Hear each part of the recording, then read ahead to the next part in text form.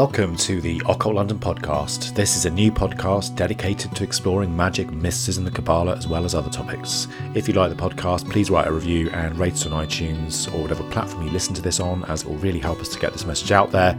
Also, be sure to visit our website at occultlondon.co.uk.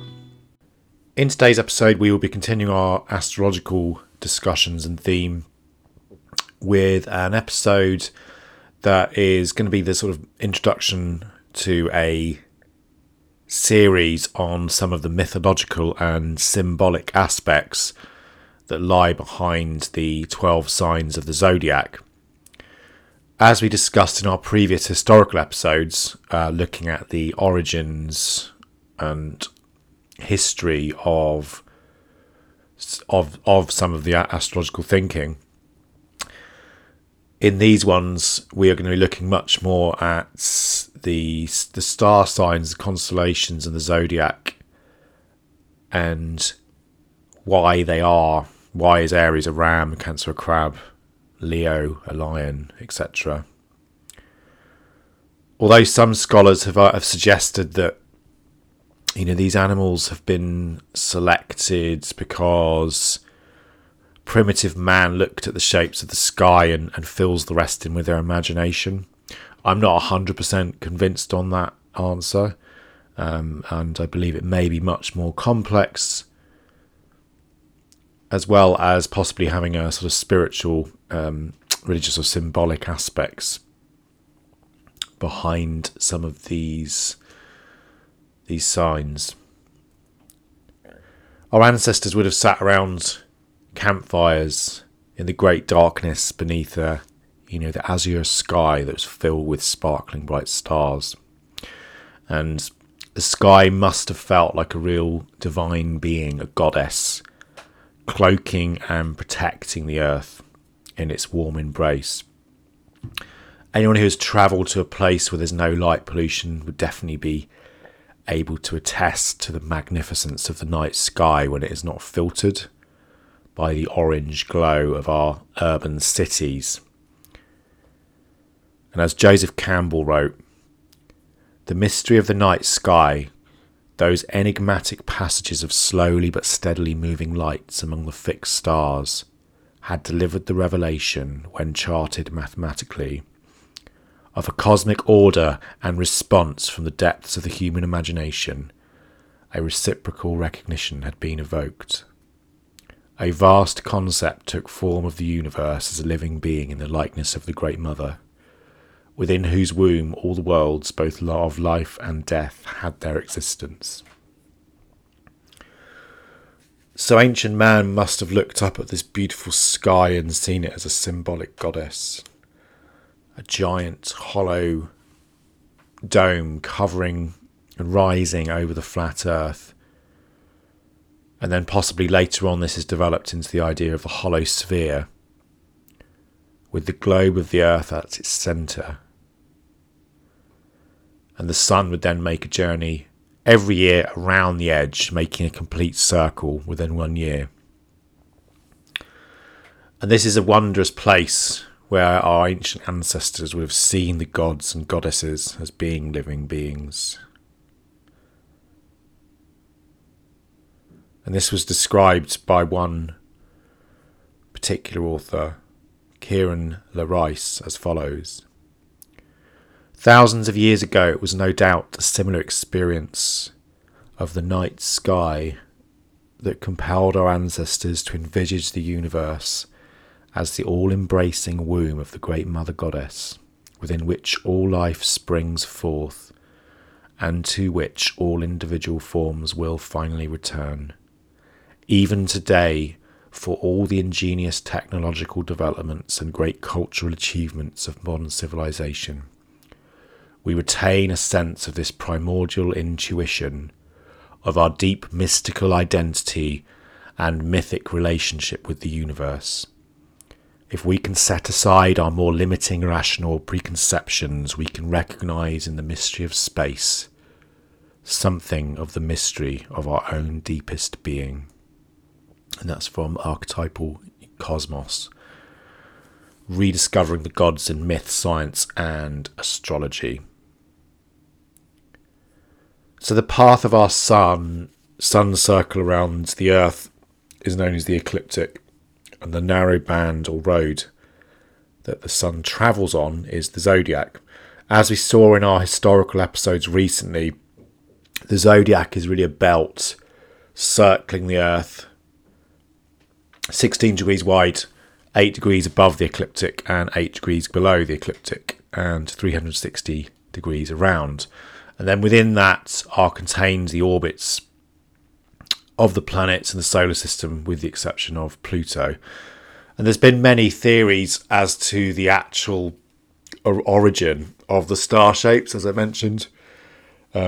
Some people claim, as I said, because the constellations look like animals, so the belt becomes the zodiac, from the Greek zodiakos, meaning circle of animals. The zodiac is divided into 12 constellations, and each one has a name and a specific shape, and the ancient astrologers would have named these 12 astrological signs.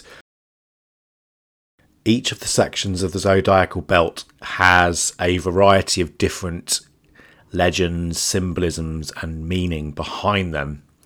So in the next 12 episodes, we will be exploring this in greater detail, starting with Aries and proceeding through the entire universe until we end at Pisces at the other end of the year.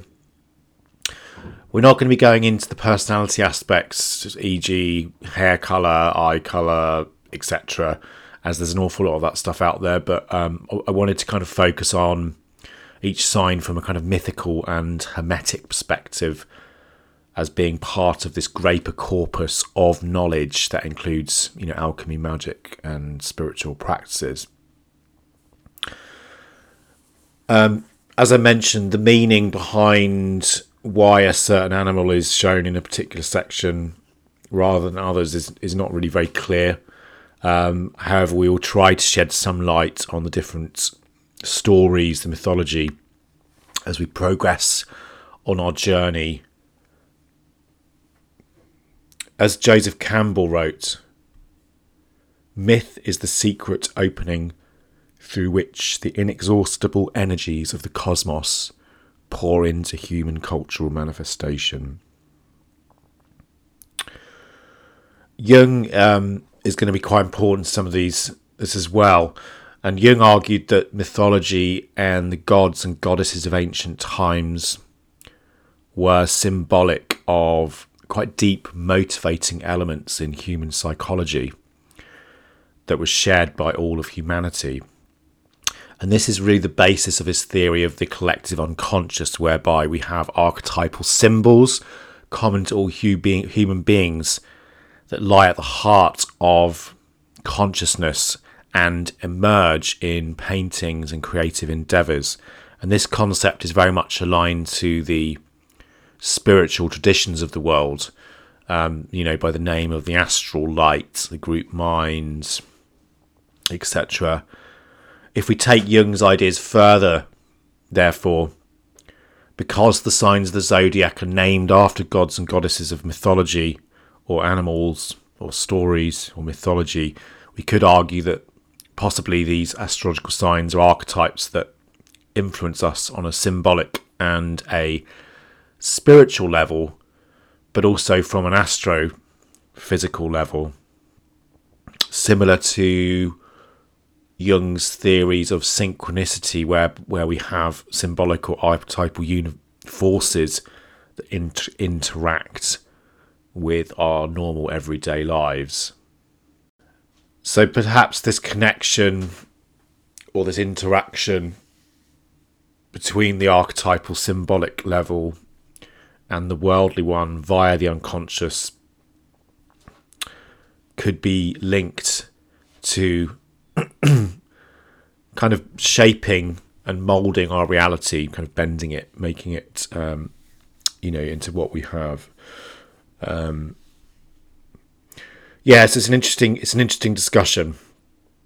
The theories of Jung on this are very interesting. There's another astrologer also called Dane Rudhyar, who continued with this idea that argues that the moment of a child's birth is an important synchronistic event because it marks our entry into the world, both physically and spiritually.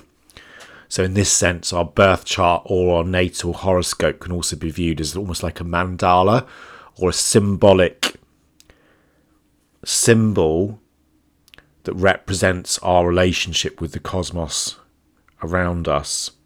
And Dane wrote, a horoscope is a diagram of the sky at a particular moment in time.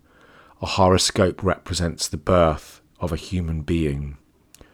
You are the mandala. That's a quote from Dane Rudhyar. That's interesting that he says you are the mandala. The word mandala is Sanskrit, which is a word that describes a symbolic picture or a diagram that's used as a tool in meditation. A mandala is a symbol of wholeness, of psycho-spiritual kind of unity. And when we focus our attention on a mandala, when we use it in our spiritual work, when we use it in our meditation, it will aid the seeker in the search for kind of achieving that oneness with our higher self or unity. They're often circular. So we get this idea of the Ouroboros, the serpent biting its own tail, or also the symbol of Keter in the Kabbalah, which is a kind of sign of infinity. It's this continual process. And often they're divided into 4 parts, which incorporate different squares, circles, and other symbols as well. So it's very similar to what the kind of goal of the mystery schools was with regards to Nathi Sutan, or know thyself. So if we take this idea that Dane Rudhyar talks about the horoscope being representing the birth of the human being who is the mandala, we can also see the archetypes of the zodiac as being sort of learning tools that can assist us with a deeper understanding, deeper insight, deeper awareness into what motivates us, our desires, and our responses to life. And so through these mythical archetypes, through these mythical energies, these symbolic energies, we can then begin to see opportunities and work towards the journey of self-actualization. And this is described by Dane Rudhyar as follows. The essential purpose of astrology is not so much to tell us what we will meet on our road, as it is to suggest how to meet it, and the basic reason for the meeting, which quality in us, which type of strength is needed to go through any specific phase of our unfoldment as an individual. Through mythology, we can begin to see a process of self-development that kind of almost unfolds or peels back the onion. It's bringing our kind of conscious awareness forward.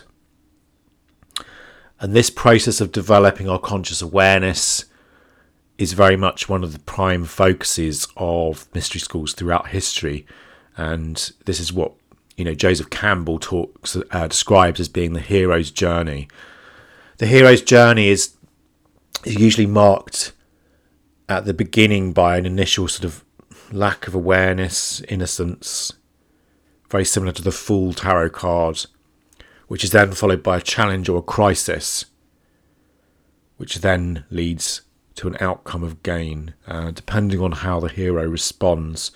And the formula is normally separation, initiation, return, which is really sort of describing the story that we see in many myths around the world. So the hero or the heroine goes out into the world where they have all kinds of adventures and meet all kinds of challenges, hardships, but then they bring that power back to their village, back to their fellow man. Campbell describes this as follows. The usual hero adventure begins with someone from whom something has been taken, or who feels there is something lacking in the normal experience available or permitted to members of society. The person then takes off on a series of adventures beyond the ordinary, either to recover what has been lost or to discover some life-giving elixir. It's usually a cycle, a coming and a returning. And that's a quote from Joseph Campbell. So as we can see, in this sense, aspects of some of this astrology that we're talking about can be seen to give us an insight into our kind of innermost nature, and also bring out what is unconscious or conscious awareness, so making us easier for us to pinpoint our strengths and weaknesses. As Maslow wrote, the realization or fulfillment of one's talents and potentialities, especially considered as a drive or need, is present in everyone. To conclude this episode, we can say that although we will never be able to conclusively say for sure why our ancestors named specific zodiacal sections after certain animals or symbols, what we can say is this is slightly irrelevant.